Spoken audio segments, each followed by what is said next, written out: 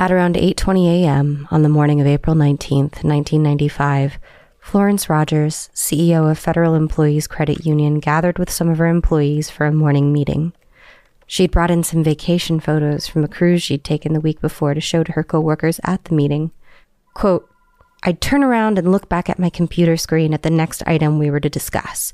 I'd rear back in my chair and let them chat about who's going to copy this and who's going to do this, get this ready for the banking department so they could hurry with their audit." She had just turned around in her chair and was rearing back in her chair, getting ready to discuss the next item, when there was the sound of an explosion, and she was thrown to the ground.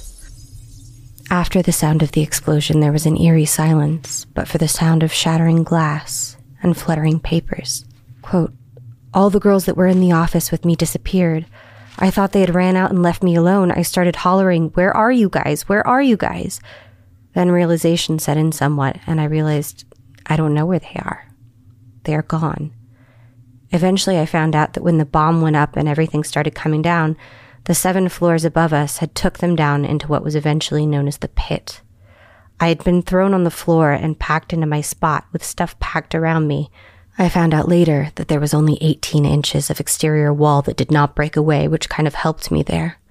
My desk was sitting at an angle, ready to topple over into this hole that the bomb had made where all my employees had landed." Welcome back to Respect the Dead, the podcast where we don't.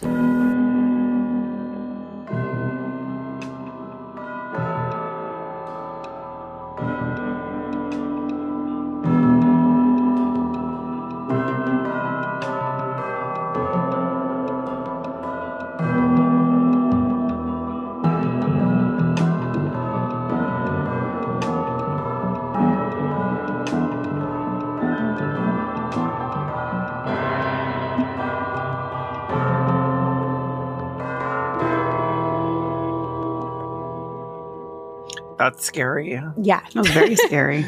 I'm scared. Welcome back to Respect the Dead. I'm Hoots. I'm Kaylin. And I'm Mandy. Today we're going to talk about Timothy McVeigh and the Oklahoma City bombing. Respect the Dead always comes with sort of a general content warning because we often talk about terrible people. It sure does. But today, so there's just like a general, like don't listen if you're not ready to hear about some bad stuff. Listener discretion advised. In general, don't listen. Don't listen to our podcast. This is a warning. See your loved ones. But today's episode comes with a special content warning. This is going to be one of our darker ones. We're going to be talking about the American white supremacist movement, cults, child abuse, 3 different mass killings, all of which include child deaths, and parts of our discussion are going to be quite graphic. I'll cut out what I feel is unnecessary, but I also feel like it's important to bear witness to these tragedies, their survivors, and their victims. So some of the gruesome stuff we are going to talk about. So if you want to skip this one, skip it, and we'll be back with something funnier next week. Okay, bye. So Shit. See you later, home fry. Are you guys ready? No. Really not, but go ahead. As ready as I imagine I'm gonna be. I probably shouldn't have smoked that extra joint. I don't know. I think I should have smoked a joint before this. I'll send you my high vibes. I guess it depends on if you smoked an indica or a sativa. I don't know weed types. Those are beautiful names. Oh my God, for twins? Yes, for twin I was girls? about to say. Indica and sativa? Twin boy and twin girl. Indica and sativa is like gorgeous. Very Maybe cute. indico or sativo to give it a little like European flair. Sounds a little Italian. Ooh, the O. I like that. Italians are sexy. Yeah. Okay, to talk about Timothy McVeigh, Okay. I first need to tell you about a few other dead guys. So this episode is going to be like a Respect the Dead Matryoshka doll. There's like a worm feast within a worm feast within a worm feast in this one. I love it. Oh, there's another asshole. Open up the next one. Oh, there's another asshole. This is just my Grindr messages, and I love it. So the first of the 3 men we're going to talk about is a man named William Luther Pierce. William Luther Pierce III was an American white supremacist born in Atlanta, Georgia on September 11th, never forget, 1933. The worst thing that's ever happened on September 11th. On his mother's side, Pierce boasted a racist pedigree of Old South aristocracy, including being a direct descendant of the Attorney General of the Confederate States of America. So racism was kind of in his blood and probably in his life since birth. It was his legacy. Yeah. Yeah. But his political activism really started in the early 1960s when he was working as an assistant professor of physics at Oregon State University. This was the time of the civil rights movement, 1960s counterculture, and early second wave feminism.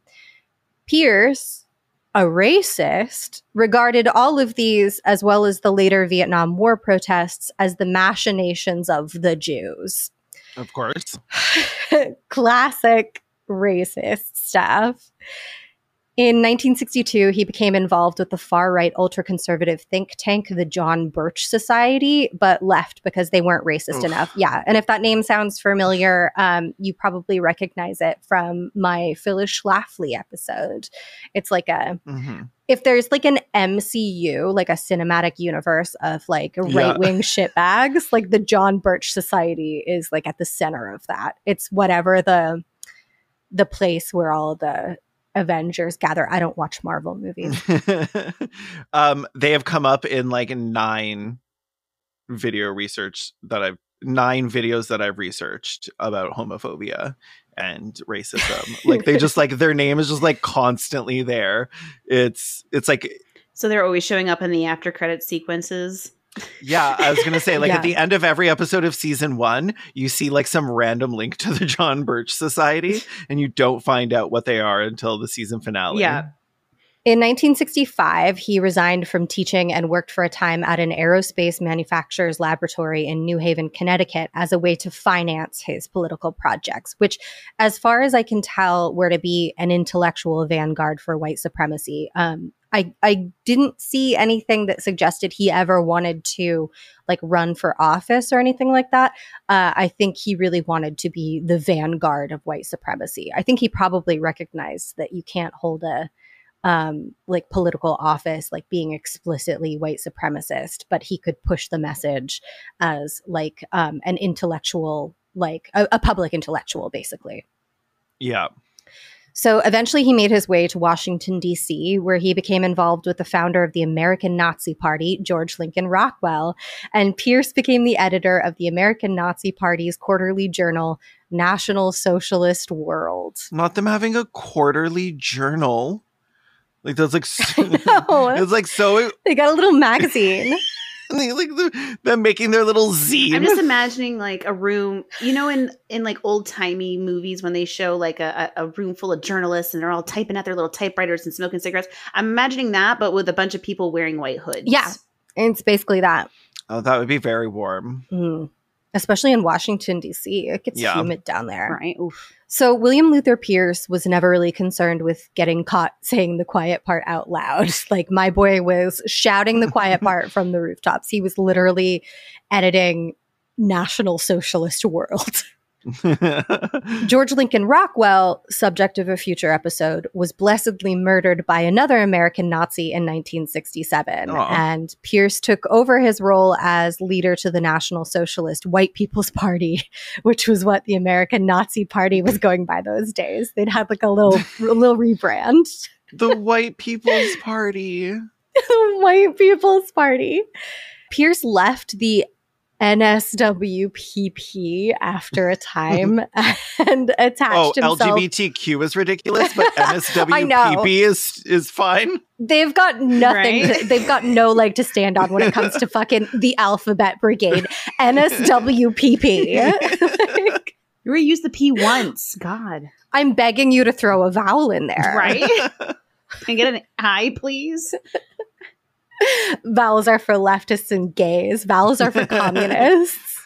Consonants only for racists. He left the White People's Party after a time and attached himself to a political organization supporting the presidential candidacy of a far-right governor from Alabama before cannibalizing that organization and creating from it a far-right political group known as the National Youth Alliance in 1970. I really thought we were taking a hard turn into him eating the governor. Into full cannibalism. Yeah, no, he's not that kind of shithead. Okay. By 1971, Pierce was openly feuding with the National Youth Alliance's co-founder, Willis Carto. And like, I just as like a sidebar, it's really refreshing to read about the right eating itself because, you know, we always hear about the left eating itself. But finally, some rightist infighting. I know. I love it. I love to see it. Just like I'm standing above all those crabs in a barrel, like, yes, fight. Looks like that crab is getting higher in the barrel than you. Everybody watch out. Oh, shit, I dropped a knife in there. Now what's going to happen? Not arming the crabs. Arming the crabs. We're going to arm the crabs. I just made weaponry available to them.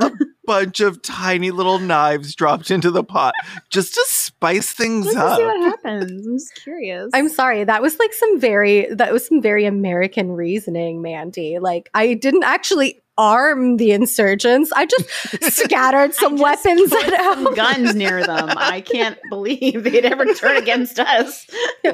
What? Me sowing. Fuck yeah. Me reaping. I just happened to gift them some weapons and they just happened to gift me some money.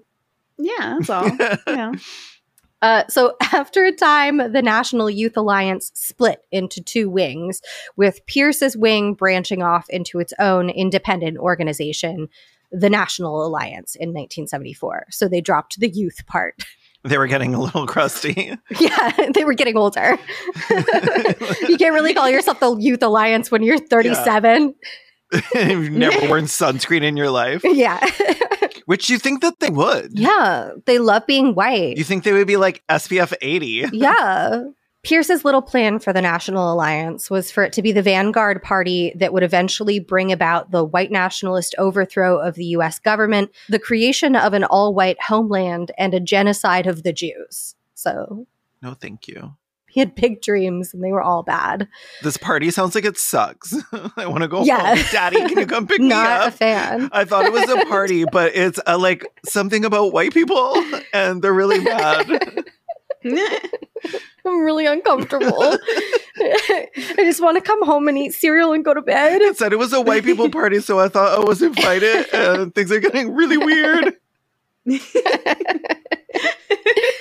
In 1975, Pierce begins publishing a serial story in the National Alliance's official newspaper called The Turner Diaries. The story is called The Turner Diaries, not the newspaper. Yep. Pierce published The Turner Diaries as a novel under the pen name Andrew MacDonald in 1978, and since then, it has been one of the most influential pieces of far-right agitprop, being cited as the inspiration for around 40 terror attacks and hate crimes in various manifestos. So, like, almost without fail, when somebody goes on a mass shooting or a bombing, or even just stab somebody and they leave behind a manifesto, like, usually this gets a little mention. Have you read it? I have not. It's actually pretty hard to get a hold of. In the U.S., it's not banned. In Canada, it's banned. Good. But several, like, Amazon had it for sale for years, but has taken it down. It's very hard. You would basically have to like Google a PDF, and I'm sure there's like free PDFs online. Oh God. To like. I'm not against reading it. Sure, yeah. Like for a project. But like to do that kind of like to have that kind of like psychic damage inflicted upon myself. Yeah. I'd have to have like a reason to do it. Oh yeah, 100%. Yeah, that's not something you just like tiptoe into lightly. I was just wondering if you ended up having to do that for this. No. Yeah. Because I know like the basic synopsis of it. Gotcha. But to actually like sit down and read it, I would I'm not against that, but I don't want to. You need I don't a want much to better inflict that reason. upon myself. Yeah, than this fucking podcast. Fair. Have you guys seen like 4chaners and like far right wing Twitter accounts referencing the Day of the Rope? Yes, I have, and I know a little bit about it. Yeah. Okay. Yeah, that's from the Turner Diaries. It's Okay. specifically like Yep. within the events of the novel, there's like a mass lynching. Right. So like when people on the right reference the Day of the Rope, they're specifically referencing a scene from the Turner Diaries. Okay. All right. All right. Yeah, I think I have heard about this then. Mhm. Gross. Yeah. The Turner Diaries is a piece of speculative fiction presented as the journal of a right-wing insurgent named Earl Turner, who works with a far-right terror cell called the Organization and an elite neo-Nazi group called the Order to overthrow the United States federal government and instigate a race war. And like you're supposed to sympathize with Earl and the Organization and the Order. But like, if you're supposed to sympathize with them, why do you name them like things like the Organization and the Order? Like those are very like scary sounding names. It literally sounds like a Star Wars villain. Yeah. It does. The First Order. Yes. And they are not that good at naming things in ominous ways. If this was real, the Organization would have been like the ODLPP. Or something like that. Like the Organization for the Advancement of White People. Yeah. Oh, sorry. Advancement starts with a vowel. They don't like vowels. Don't. Get that out of here. Get that shit out of here. At the end of his story, Earl Turner martyrs himself for the cause of white supremacy by flying a crop duster full of nuclear warheads at the Pentagon. Which is very funny. Okay, buddy. It's very funny. That's just like super 9/11. Like that's 9/12 and 13. Like well, I guess this all takes place in the future, but it's very funny to me that you could load nuclear warheads onto a crop duster. Like this was written by somebody who's ever seen a crop duster. Or a nuclear warhead. Yeah, exactly. Which, like, I'm glad he had never seen a nuclear warhead. But, like, this is so good. Okay. This is... I love, like, it's clearly, like, I haven't read it, but like it feels like clearly the crop duster was chosen over like a commercial aircraft because like, you know, fascist iconography. Right. Yeah. The like fascist class. iconography likes to harken back.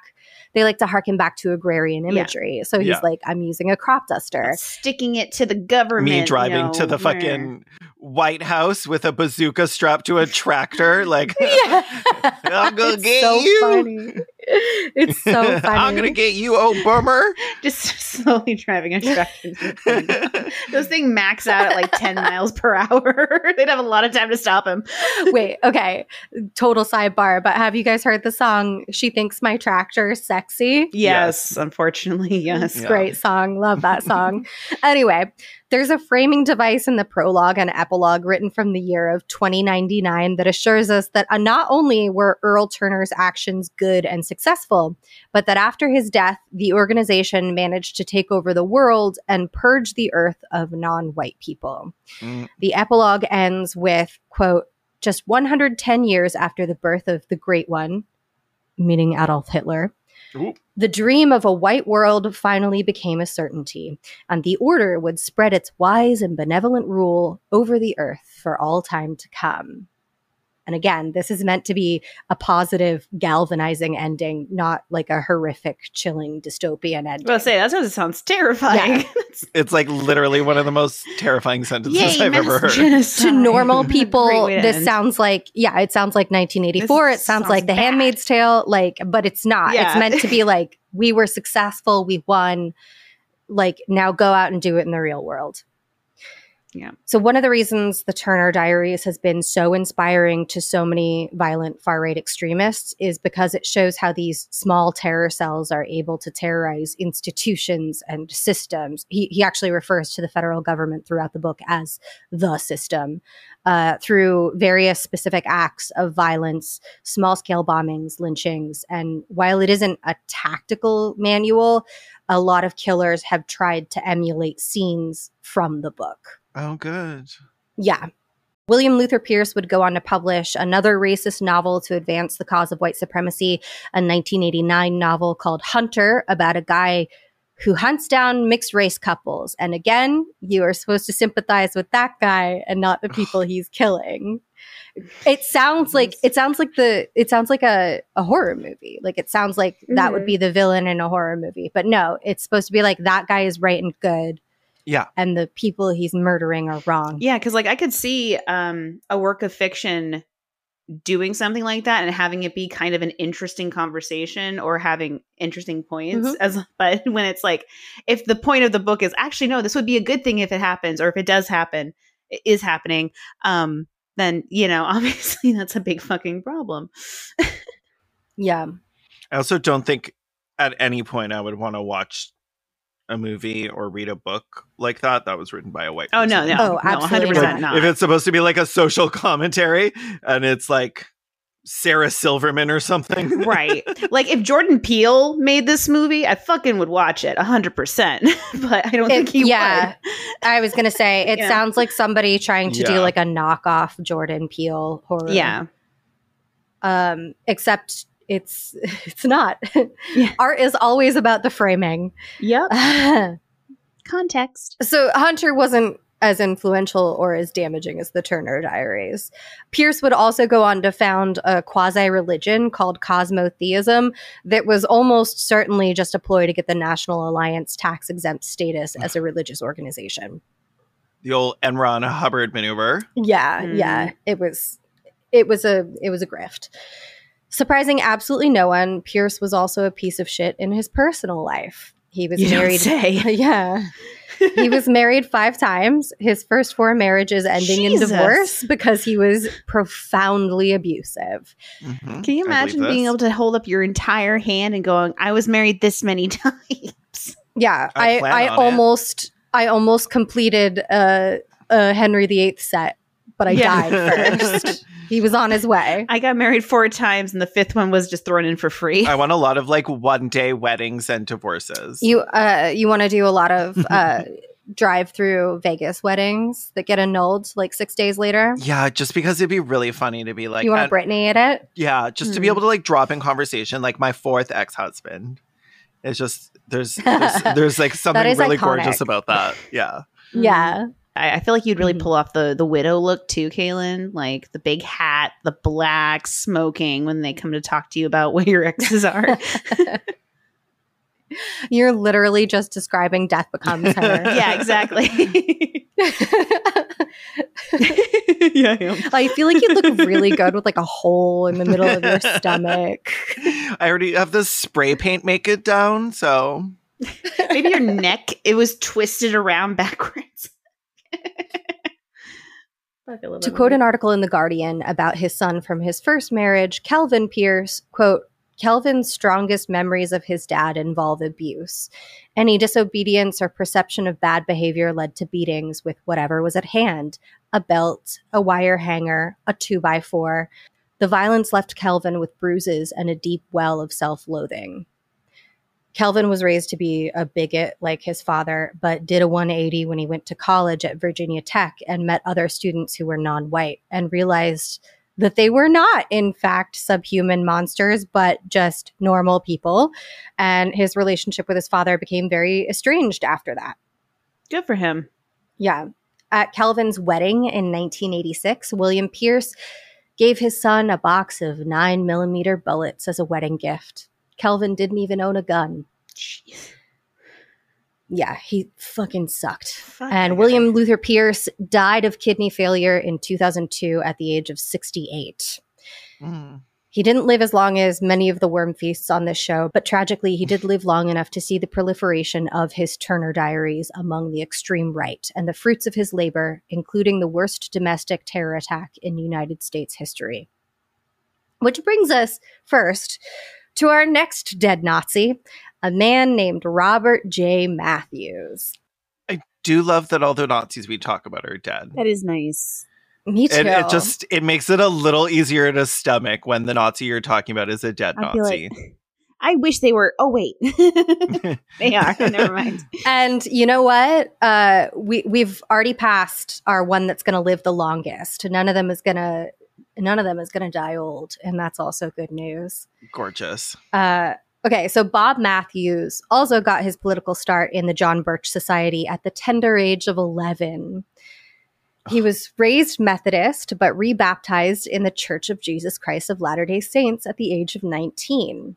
Hey, Mormons. Yeah, our old friends, the Momos. The Momos.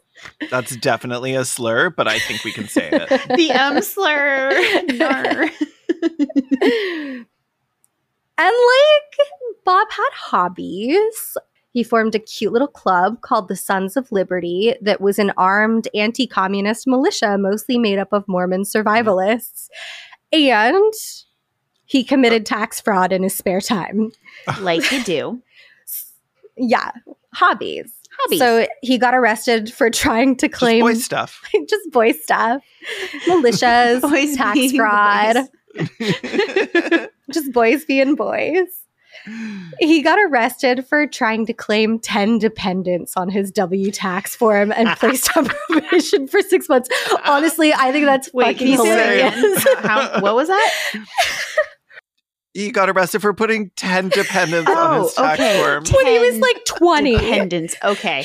I thought you said he was 20 and unmarried, and he was like, yeah, I got 10 dependents. Okay. For some reason, I thought you were saying like the word independence, but 10 dependents? And I was like, what the fuck? No. I was so confused. Okay. 10 dependents.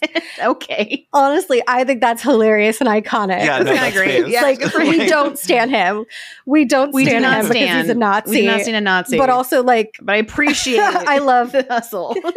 Me putting every bottle of my nail polish down as independent. Putting their names in, like, After School Boy Blazer and Licorice. I do love it when people have the audacity. Sounds like the name of a sitcom, you know, except it'd be about a guy named Ted, so it'd be called Ted Dependent or something. Oh. Ew.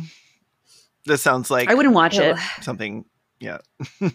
So he got placed on probation for 6 months for that. In 1974, his probation ended and he moved to Washington State, where he would eventually meet and marry his wife and also try to recruit people in the Pacific Northwest to the American Nazi cause and advocate for the PNW to become a white separatist stronghold called the White American Bastion. They really need... They're like, okay, we don't know what we're going to call it, but we need to have the word white in there. Yeah. It's like our whole thing. We really need to have that front and center, you know? So Bob becomes a full outspoken white supremacist around 1982, and he's a big fan of a little book called The Turner Diaries. Oh no, their titles are so close. You don't say. He gives a speech at the National Alliance Convention in 1983, and in September of that same year, along with 8 other men, including active members of the Aryan Nations and the National Alliance, forms an organization, really more like a crime syndicate, called The Order, after the neo-Nazi group from the Turner Diaries. I was like, where have I heard those 2 words in that order today? The Order. But okay, gotcha. Taking their cue from the Turner Diaries, the Order began trying to raise money for their terrorist activities by doing a bunch of armed robberies and counterfeiting. Were they any good? Well, the counterfeiting is what really fucked them up. Like, pro tip, don't try to counterfeit money. I was about to say, like, that is very difficult. And like it is so toxic of them to be like, oh no, we could totally do this. Like, we'll get away with this. Like, I'm sorry, but... And this is the early 80s, so they're doing that shit by hand. They're doing it by hand crank. I'm sorry, but Nazis are like not exactly known for their creativity. Yeah, that's hard. I learned that from the movie the TV show Good Girls. My friend Good Girls did the same thing. Christina Hendricks, my good friend. She told me how hard it was. So 2 of their members were arrested for trying to pass off fake bills, and one of them agreed to become an FBI informant. No fucking allegiance whatsoever. Never. These are the most backstabby bitches. Oh. Can't trust white supremacists? What? Yeah, you can't. Like, this is not the Italian mafia who care about family. Like, Yeah. white supremacists are backstabby little bitches.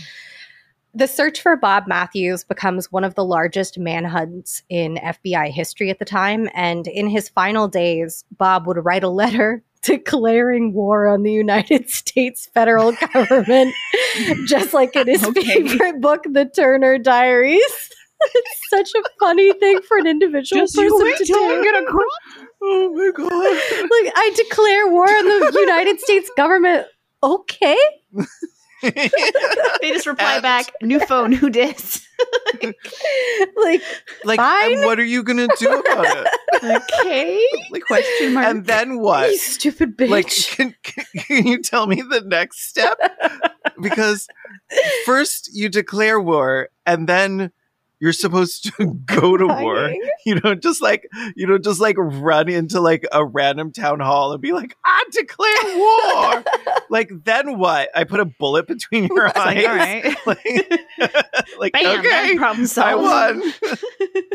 Like, one guy is not a fucking like cavalry. I declare war. This is gorgeous. Yeah, I mean, Like, if the love when men are stupid. If the white supremacy wasn't enough to like clue you into the fact that he's fucking delusional, like, yeah.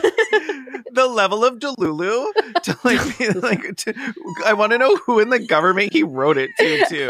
Like, it was like, damn, Mr. President. But it got to like the Secretary of Transportation or something. They were just like, okay. We gotta put this in the declare war pile.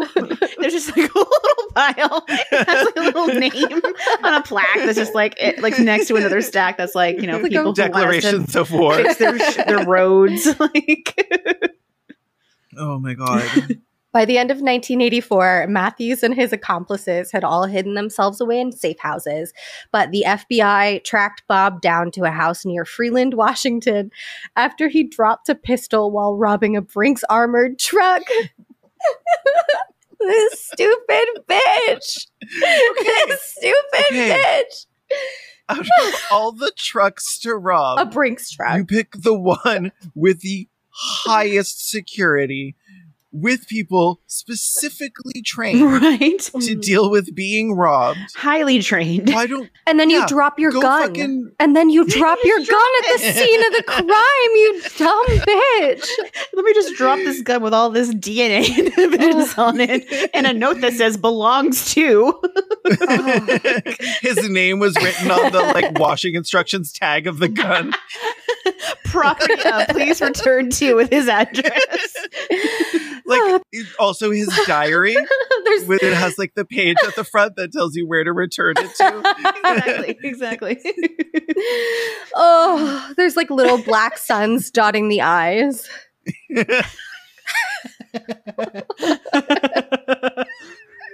All the X's. Oh no, the X's look like swastikas. Oh, and he's writing in white gel pen, so you can't really read it that well. No. Oh wait, but like white gel pen on like a black gun would really pop. It would really pop. Not all the boys down at the like PPP who were like decorating their guns together on a Sunday night. Crap. Yeah. Oh yeah, like glitter and feathers. Not the feathers. The colorful craft Pass me another feathers. glue stick. I want to add a pipe cleaner to the end of my sniper rifle. Oh my God, a little pipe cleaner like ring around the nozzle would be so cute. Oh my God. It makes it quiet. No, not a pipe cleaner, silencer. Making fun of Nazis is so fun. They find this gun. The police find this gun and they're like, what the hell is even that? What the hell is even Oh my that? goodness. Okay. Oh, I'm dying. The FBI had Bob's safe house surrounded on December 7th. I bet they did. They're like, hey, is this your gun? Hey, buddy, you found your gun. Is this your sparkly gun? We followed the map on your gun back here.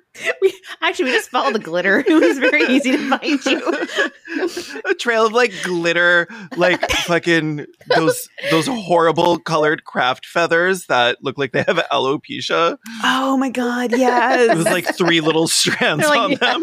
pink and purple and Yeah. nasty looking. Yeah. The FBI attempted to negotiate a surrender with Bob until December 8th, when he refused to talk to them anymore, and they fired a Wait, how many days was this? like a day. They tried to like negotiate Okay. for a day without killing him, Okay. Until he refused to talk anymore, and they fired a stun grenade out and dozens of smoke grenades. And like they threw dozens of smoke grenades into the house in order to force him out, but that didn't work. Because Bob too had a stupid to gas get out? mask because he was literally a fucking prepper. Like, so he just put on his mask. Of course he was. He sits there. You think you're so fucking clever. And his mask is covered in the feathers. The mask is also bejeweled. There's like googly eyes on it. Bob responded by opening fire on the FBI agents, and over the next several hours, Bob and the FBI exchanged gunfire in which no FBI agents were hurt. So his aim leaves something to be desired. I'm okay with everyone in this story dying. Like, It's a real everyone sucks okay. your situation. But the Yeah. Nazis suck the most. Well, obviously. Yeah. But like, question. Mhm. Say he did take out some FBI agents. Does he think they don't have more? Because like he's alone, but they have like thousands and police, Right. And Okay. like He's by can himself. call in hundreds of thousands Mhm. of people to surround him if they really wanted to. To that, I will Like- say white supremacists, all fascists want to die. Oh, gotcha. It's a death cult. Like, and You want and the martyr? the idea is to have a heroic death. Yeah. Gotcha. Yeah, Okay. being a martyr is like a big thing. Yeah. 100%. Yeah. I mean, especially if he was inspired by the Turner Diaries, considering the book literally ends with that one guy fucking suiciding himself into the Pentagon. Like, yeah, His it makes little sense. Snoopy plane. Yeah. That it like the actual ideology of fascism is like pretty amorphous, but across the board, like a desire for a heroic death and a young death is like is pretty part and parcel to it. So like he fully expects to die, and he wants to go down for the white supremacist cause. If they want to die, that's Mhm. okay. Like I'm okay. Like if they want to die and die young, then like be my guest. The problem is they wanna preferably die- not in a plane with nuclear bombs on the way to a place in the United States, Yeah. but like or taking out people or death by cop or whatever. But like, yeah, I guess they don't just want to die. They want the glory. Right. They want the behind it. glory. wanna They, go out in want to glory, die yeah. while causing as much devastation as possible, basically. So, like, it's Yes. one thing to self-destruct. It's another thing to, like, explode, you know? Yeah. The siege lasted until an agent fired 3 flares from a grenade launcher into the house. Didn't have his flare mask on. Surprise, Setting bitch. off the grenade. The flares hit some of Bob's stockpile of hand grenades and ammunition. Okay, his face in the like when he turns and realizes must have been so cartoony. Well, it The way he doesn't. looked right at the camera. It doesn't explode, Oh. but the house does catch on fire. Okay. And Bob continued exchanging fire with agents as the house around him burned, firing off more than 1,000 rounds Oh, at Jesus. federal agents, hitting none of them. Those are hilarious odds. Yeah.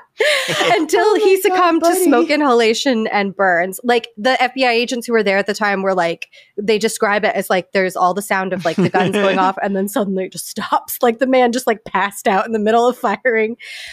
He was 31 years old. As I said, no federal agents were hurt or killed in the standoff with Bob Matthews, but as a result of his actions and the mayhem and violence perpetrated by the order, the FBI was on high alert. It could have been much worse for them, and in the late 1980s and into the 1990s, domestic terrorism perpetrated by neo-Nazis was in the agency's crosshairs. Can I just say, this is like, if I didn't know anything about this guy and just heard this about the story of the shootout, I'd be like, oh, he was white.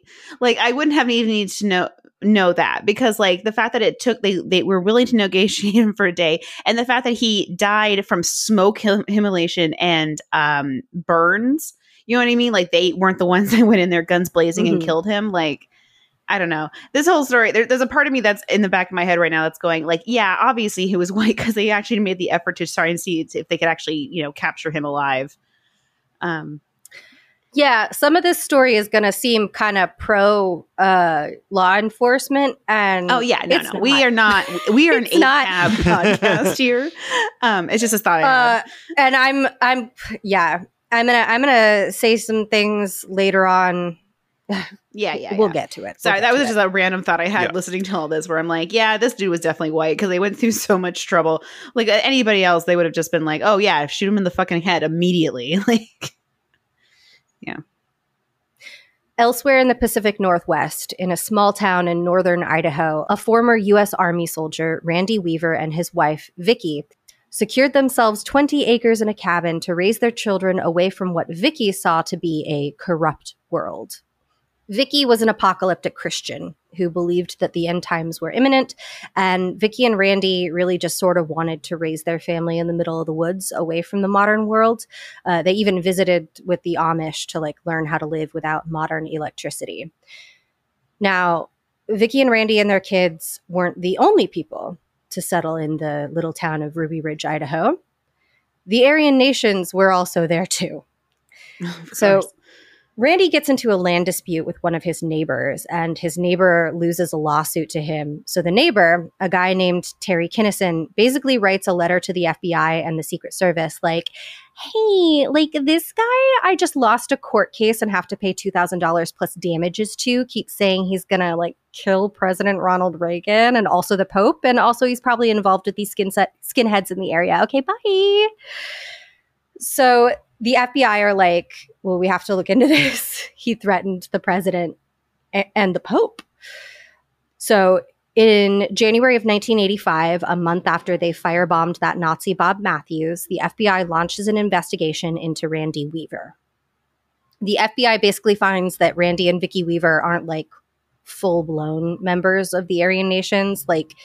They attended the odd meeting here and there, and they were friends with several of the members, but they disagreed with them on some of their positions and declined several invitations to join. They were just really putting the casual back in casual racism. The FBI doesn't file any charges against the Weavers, and both Randy and Vicki basically file an affidavit saying that their enemies were trying to get the FBI to kill them by saying they were threatening the president. Terry Kinnison was basically engaging in an early version of swatting. Yeah. Which might be true. Who knows? Who cares? I literally don't care if somebody's threatening Reagan and the Pope, some random guy in Idaho. Right. And Randy Weaver even goes so far as to write a personal letter to Ronald Reagan alleging as much. He's like, look, bro, we're cool. I'm not going to kill you. I declare not war. I declare no war. Yeah. What's that word called I'm again? doing the opposite. Unwar, yes. Unwar. Unwar. But this is where our good buddies at the ATF come into the picture. So for the Kalins in the audience, the ATF is the United States Bureau of Alcohol, Tobacco, and Firearms. What a weird little mix. Yeah. And also cute names for triplets. Alcohol, tobacco, and firearms. We have a bureau for all the things we do at parties. In July 1986, the ATF becomes aware of Randy when he was introduced to a confidential ATF informant at a meeting at the World Aryan Congress. Again, Randy isn't a full-fledged member of the Aryan nations. He just hangs out with them and goes to their parties and shares most of their opinions. The ATF informant introduces himself to Randy as a skinhead who sells weapons to motorcycle gangs, and over the next 3 years earns Randy's trust and meets with him several times. So at some point in this 3-year period, the ATF informant convinces Randy to sell him some sawed-off shotguns. Sawed-off shotguns are one of the only kinds of firearms that are tightly controlled in the U.S. And the idea was to arrest Randy for selling illegal weapons and then to offer him a deal to act as an informant against members of the Aryan nations. Now, back to being ACAB. Randy was a racist piece of shit, but I don't think it's a very controversial opinion to say that was kind of entrapment. Yeah. Grooming a guy for 3 years and asking him if he'd sell you his like friendly acquaintance a sawed-off shotgun without a permit. Like, I would sell illegal weapons to you guys, like, because I'm a good friend. Yeah, exactly. Yeah. Randy refused to become an informant, and in December of 1990, he was indicted for making and possessing illegal firearms, but not for selling them again, because he was kind of entrapped. Yeah. The ATF did a fucked up thing. The American legal system is long and arduous, so eventually Randy Weaver's court date is set for the beginning of Pisces season and my 3rd birthday, February 20th, 1992. Oh my God. Yeah. Happy birthday. Thank you. I was 3. I was living my best life. It was all downhill from there. Randy decides he doesn't want to do that. He doesn't want to go to court. So he doesn't appear for his court date. And a bench warrant is issued for his arrest. He's like, it's just not my vibe. I don't really like it. I just wasn't feeling... Courting. I don't just like the vibes. Yeah. For that, just... It was a Tuesday, and on Tuesdays I usually watch Reba at home, and like, I don't know, I just wasn't feeling it. It was like a little. This is cutting into my manifestation time. So a bench warrant is issued for Randy's arrest, and things really go downhill from there. The case is transferred from the ATF to the U.S. Marshals Service, who give him a month's grace period to show up in court, after which they come to pick him up at his house. The Marshals spend around the next 7 months trying to negotiate with Randy and get him to leave his home and to surrender peacefully. Again, like, he's not actually being accused of any kind of violent crime, so they're taking their time with him. All he did was saw off some shotguns. This entire time, the Marshals are also surveilling the area and the Weaver family. Randy was a former Army soldier, but he lied to a bunch of people he met and bragged about being a former Green Beret. So the Marshals get this intel, and they think they're dealing with a much more highly trained, much more dangerous former soldier than they actually were. Yeah. A memo that passed around the Justice Department read, quote, "The assumptions of federal and some state and local law enforcement personnel about Weaver, that he was a Green Beret, that he would shoot on sight anyone who attempted to arrest him, that he had collected certain types of arms, that he had booby-trapped and tunneled his property, exaggerated the threat he posed." Here's where shit gets really weird. In April of 1992, while the United States Marshals Service was setting up surveillance cameras overlooking the Weaver property, they received reports that Randy Weaver fired shots at a helicopter being chartered by journalist and TV personality Geraldo Rivera, flying over his property while filming a TV show. Oh, shit. Now, okay. Rivera's helicopter pilot, Richard Weiss, testified that no shots had been fired. But Assistant U.S. Attorney Ron Howen would later claim that shots were fired at the Rivera helicopter, and this would constitute an overt act against the government. Yeah. So probably didn't happen. Yeah. Again, this is their excuse to go in, right? Yes. We're getting deep into the ACAB part. Like, everyone sucks here, right? Like, I don't like the guy who's sympathetic to Nazis. Don't really care if he dies. But the government are being shitheads. Yeah, they're being the government. Yeah. which is an opinion of mine that I hold that overlaps with a lot of far-right people, sadly, in this case in particular. Yeah, don't snack on me. On August 21st, 1992, 6 marshals were sent to scout the area to determine suitable places away from the cabin to apprehend and arrest Randy Weaver. At the Weaver residence on that day were Randy and Vicki Weaver, a family friend named Kevin Harris, and Randy and Vicki's 4 children. Sarah, who was 16, Sammy, who was 14, Rachel, who was 10, and Elisheba, who was 10 months. How the firefight started that day has been the subject of very heated debate for the last 30 years, but allegedly, 14-year-old Sammy and Kevin, the family friend, are out walking around the property with one of their dogs, a golden retriever, who either goes after one of the federal agents or the federal agent shoots the dog preemptively, but either way, a federal agent kills the dog. Mm-hmm. Jesus. And the 14-year-old boy goes nuts and starts screaming, "You've killed my dog, you son of a bitch." And allegedly, Sammy and Kevin open fire on the federal agents, although a lot of people sympathetic to the Weavers believe that the feds fired first. In the firefight, Kevin kills a federal agent, Deputy U.S. Marshal William Francis Deegan, and Sammy Weaver, who, remember, is a child, is killed while retreating up a hill, shot in the back. Jesus.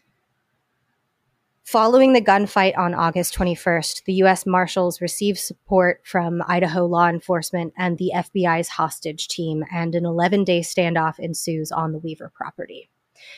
Every law enforcement agency has rules of engagement, standard operating procedures for when to engage in deadly force. Across the board, this includes a surrender warning, in which a combatant is to be given a chance to surrender before engaging in force. Now, whether this part of the rules of engagement is actually honored within a given law enforcement agency is certainly up for debate. But as far as what the standard operating procedures are supposed to be, the surrender warning is in there. Now, the FBI and the U.S. Marshal Service believe that they might be dealing with another Bob Matthews situation, except with an entire family of Bob Matthews instead of just one guy. So for maybe the first time in FBI history, the rules of engagement are specially rewritten for the Ruby Ridge standoff. The federal agents are basically told that the surrender warning has already been given, so to open fire on any armed adult they lay eyes on. These rules of engagement would later be criticized by the U.S. Senate as virtual shoot-on-sight orders, because that's kind of what they were. Yeah. What else could it possibly be? Like, this is... Yeah. Okay. And they're saying very specifically on adults, but they've already shot 2 children, right? A child. You can't tell one who child. An adult Okay, is. sorry. They've shot one child. They've killed one child. Okay. And they were shooting at an adult man and a child. The adult man has killed a U.S. Marshal. Yeah. So there's And 2 one of them dead, is a child. one on each side of the standoff. But one of them is a child, a 14-year-old. From a distance, can you tell the difference between a 14-year-old and a 25-year-old? I mean, I probably No. can't. I can't tell ages anyway, so... Yeah. So it's basically like anybody over 5 feet tall is fair game. Fuck. On the afternoon of August 22nd, snipers are dispatched to Weaver's cabin. Randy, Kevin, and Randy's 16-year-old daughter, Sarah, leave the cabin to check on Sammy Weaver's body, and one of the agents opens fire on them as they retreat. Randy is hit in the back with a bullet on his way back to the cabin, and another bullet passes through Kevin Harris and hits Vicki Weaver, standing in the doorway of the cabin, directly in the face as she's holding her 10-month-old daughter, Elisheba. Oh, my God. Overnight, a crowd of skinheads and Aryan Nations members had gathered at the roadblock outside the Weaver property, and the news of Sammy and Vicki Weaver's deaths ignited new waves of fury. Right-wing extremists latched onto this immediately. Of course they did. The Weavers were ultimately a family of pretty random racists who just wanted to live in complete isolation in the woods, and they probably weren't committed enough to the cause of racism to ever become terrorists or violent extremists themselves. And the way the ATF and the U.S. Marshal Service and the FBI botched the siege on Ruby Ridge, killing a child and a mother with a baby in her arms, gave neo-Nazis like former KKK Grand Wizard Louis Beam a rallying cry. The Weavers were religious and they had lots of guns, and the far right would spin the story of the siege on Ruby Ridge into a story about the government coming after religion and guns in order to radicalize the more moderate right. Religion and guns are their favorite. Yeah. And this is where a lot of this talking point among the moderate right comes from, and where a lot of the paranoia around it comes from, is specifically Ruby Ridge. So is this this whole like people are killing Christians thing? Was that inflamed by this? Because that's something I see quite a bit. Okay. This whole story, which is going to be a two-parter, BT dubs, is the genesis of both the American militia movement and eventually it's a two-parter. It's two-parters because I'm going to get on to another story related to this after I finish this two-parter. But basically there's two branches. I'm talking about the beginning of the American militia movement and the beginning of the of public mass shootings in like the modern era. Gotcha. Okay. And a lot of the paranoia that has been seeded on the quote unquote more moderate right, that has been pushing the more moderate right to more extreme positions, has come from like this period in the early 1990s. Right. Yeah. Following Ruby Ridge, Louis Beam would exclaim that now is the time for you as an individual to commit overt acts of anti-government violence. Essentially, anybody representative of government or law enforcement was a fair and reasonable target. Now that is very different from today, but the far right was calling for members of the public to target members of law enforcement.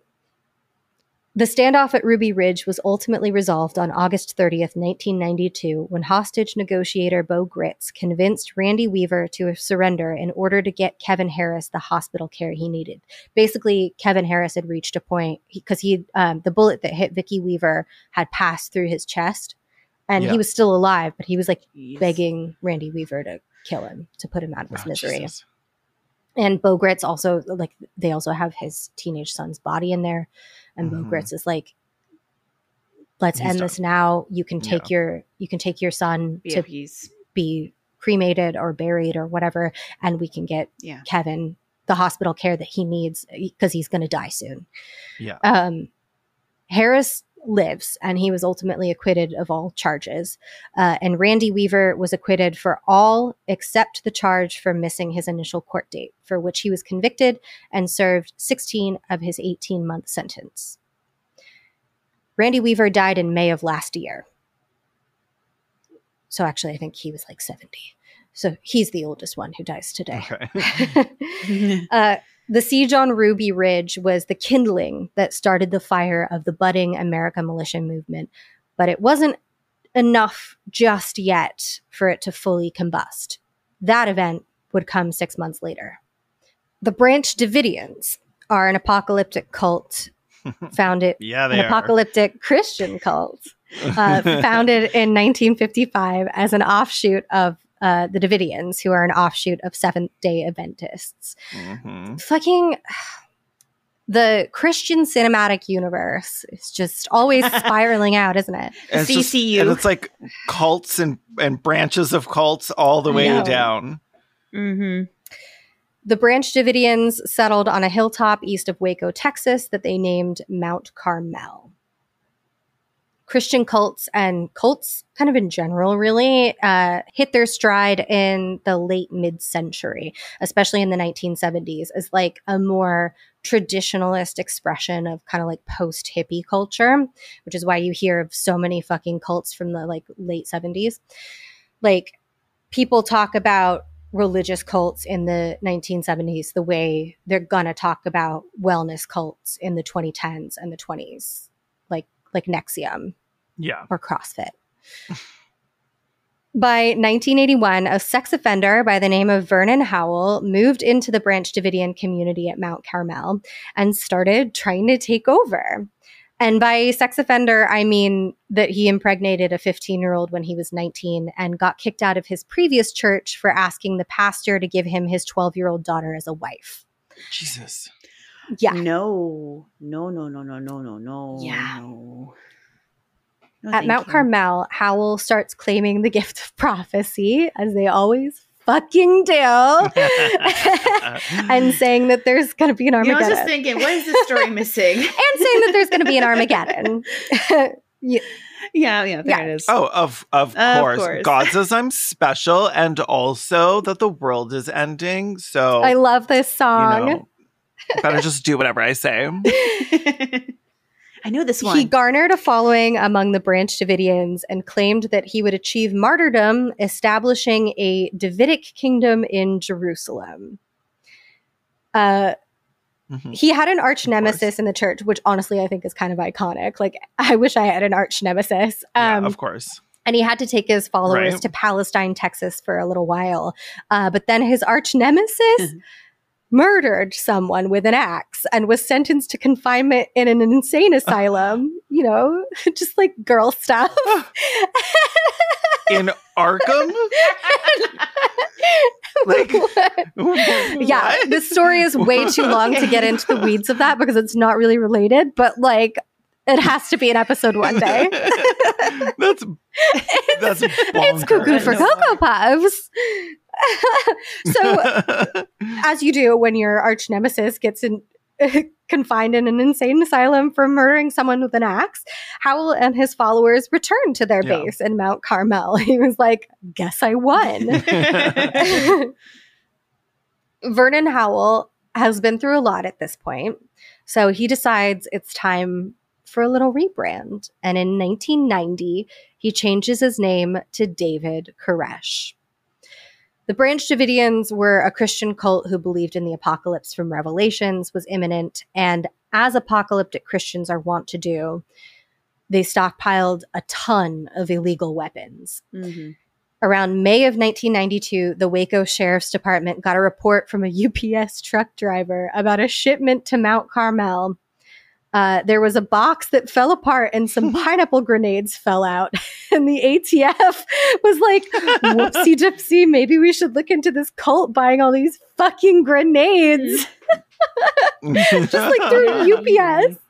I'm also picturing them as like little, like cute little, like literally shaped and painted like pineapples. And you have to like pull the like stem off God, that would instead be so of pulling cute. a pin out. For anybody who doesn't know, Right. pineapple grenades are literally those ones that you see like in movies and TV. The like little handheld. It's the bumpy ones, Yeah, it's right? the little bumpy one. They're called that because they're almost shaped like a And, pineapple. yeah. So he just like was ordering a few boxes of those from UPS or via UPS. Koresh constantly preached that the Branch Davidians were going to be met with opposing force, and the ATF worried that if no force came, David Koresh would do something to try to prompt it. So, like hurry it along a little bit. That's always their worst fear with these Christian cults. So I guess the ATF decided to show force. Like, it's kind of a lose-lose situation. But they decided to be the first aggressors. The raid on the Branch Davidian complex in Waco, Texas began on February 28th, 1993. A reporter accidentally tipped off one of the Branch Davidians, so David Koresh and his 150 followers were armed and ready for federal agents and opened fire on them when they arrived. How many? 150. Jesus Christ. Some of them were kids, so I assume probably like 80 or 90 adults. Those grenade arms aren't that great when you're a baby. Yeah. It would like the story was literally that like a reporter drove up in his fucking car and like rolled down his windshield and was like, "Hey, I'm looking for the raid. I heard there's going to be a raid." And the Branch Davidian was like, "Really?" That would be me 100%. Or Ronnie or something like that. A gunfight ensued for the next 2 hours, over which 4 ATF agents were killed and at least 1 Branch Davidian was killed. During a ceasefire, David Koresh would claim that several of his children had been killed, as well as other members of the Davidians. An additional 14 federal agents were wounded in the February 28th firefight. American law enforcement had never come across this kind of resistance or this kind of loss before. So the FBI hostage team, fresh off of Ruby Ridge, is once again called in. And this time, they're willing to take as long as possible to negotiate and prevent any further casualties, because there have already been quite a few. Starting the evening of February 28th, hostage negotiators started getting the Branch Davidians to release some of the children in the complex. To quote FBI hostage negotiator Byron Sage, quote, "We were starting to get kids out, but we couldn't fathom how in the world these parents were so latched onto David that they would abandon their children. We took videotapes of them playing on the swing set and eating ice cream and just communing with one another, and we sent them back into the compound. We wanted to do something tangible so that their parents could think, maybe I need to come out and reassume my responsibility as a parent." David Koresh let all of the children go except for his own, which was around 25 children, and 70 adults remained in the compound. On March 2nd, the FBI hostage team agreed to broadcast David Koresh's message to the world if he would let his people go, and he recorded his message to the world for the FBI and then kept his people in the complex because of course he fucking did. Of course he did. He was like, okay, thanks. I will do. A quote from Bob Ricks, FBI special agent in charge, quote, "We were at such a high level thinking that this thing was going to end. We were almost high-fiving each other. Then all of a sudden everything just stopped. We were told that David received a message from God telling him to wait." Of course he did. The FBI was pissed that they had been duped. So they went scorched earth. They went crazy X on the situation, like full Carrie Underwood before he cheats on the situation. They cut power to the compound. They put on floodlights at all hours of the day and night, drove over Koresh's cars with tanks, and they set up loudspeakers. Oh, and Jesus. they began blasting Christmas carols, the sounds of dying rabbits, phones off the hook, Tibetan monk chants, and Nancy Sinatra's "These Boots Are Made for Walking" all through the night. I want to know which queen chose that song. I know. Right. God. Do you know what rabbits dying sounds like, by Horrible. the way? It is a terrible Why sound. do you know? It's horrible. Kaylin's like, I'm literally vegan. Why do people know what that is? Because I've watched movies. Oh, like rabbit snuff films? Yes, Kaylin. I watched rabbit snuff films specifically. It's definitely in some documentaries to try to turn you vegan. And let me tell you, it works. It works. See, I was thinking specifically of the movie Wild America, but Oh, okay. I mean, I guess there's that too. The full standoff lasted 51 days Jesus. and received constant news coverage. This was like all people cared about. The same arm of the far right gathered in Waco to protest, as well as more moderate Americans who are being slowly radicalized by the messages being peddled by extremists on the heels of Ruby Ridge. Remember, this was only 6 months later. Yeah. People who weren't explicitly neo-Nazis were starting to think, like, yeah, maybe the government will come after me for my guns and for my pineapple grenade collecting hobby. The last adult comes out of the Branch Davidian complex on March 21st. The last child had come out on March 5th. In early March, the FBI had given David Koresh a video camera to use to communicate with them because they didn't have FaceTime back then. Yeah. You know, so he could like post to his Instagram story and show that like everything was chill inside and that he hadn't like killed all of his followers. Yeah. In some of the videos, he shows his wives, who are very, very young women and teenagers, because David Koresh was, remember, a rapist. Yeah. After 2 months of negotiations, The FBI approaches Attorney General Janet Reno with an idea to basically use armored vehicles to punch holes into the side of the building, in the sides of the building where the Branch Davidians are gathered, and to pour tear gas inside the holes in order to force all of them out. Yeah. And Janet Reno refuses on the basis of this being fucking unhinged and inhumane. Yeah. Uh-huh. So the FBI shows her the video of the very young women David Koresh calls his wives, holding the children he's forced them to bear. And it's then that she allegedly approves the plan. The morning of April 19th, 1993, the federal agents carried out their plan. And while they were pumping tear gas into the building, several of the Branch Davidians were dumping fuel all over the floors of the complex. Around noon, 3 fires broke out, almost immediately engulfing the building. Footage of the blaze was captured by media, and audio from the compound was captured by the federal agents' bug tapes. In some of the audio, you can hear the Branch Davidians talking about pouring out the fuel.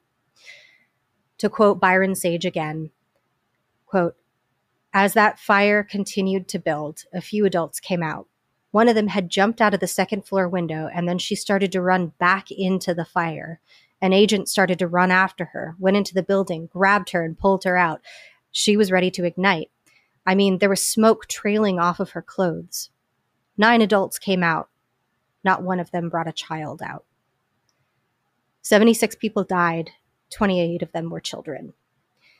In a PBS documentary after the fact, FBI Special Agent in Charge Jeff Jamar said, "The part that we played cannot be ignored. We provoked the circumstances, but David Koresh decided he was going to die.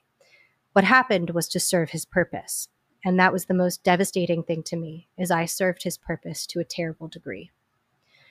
The siege on Waco not only marked a turning point in the rise of the American militia movement, but it marked a pivotal moment in America's right-wing conspiracy movement.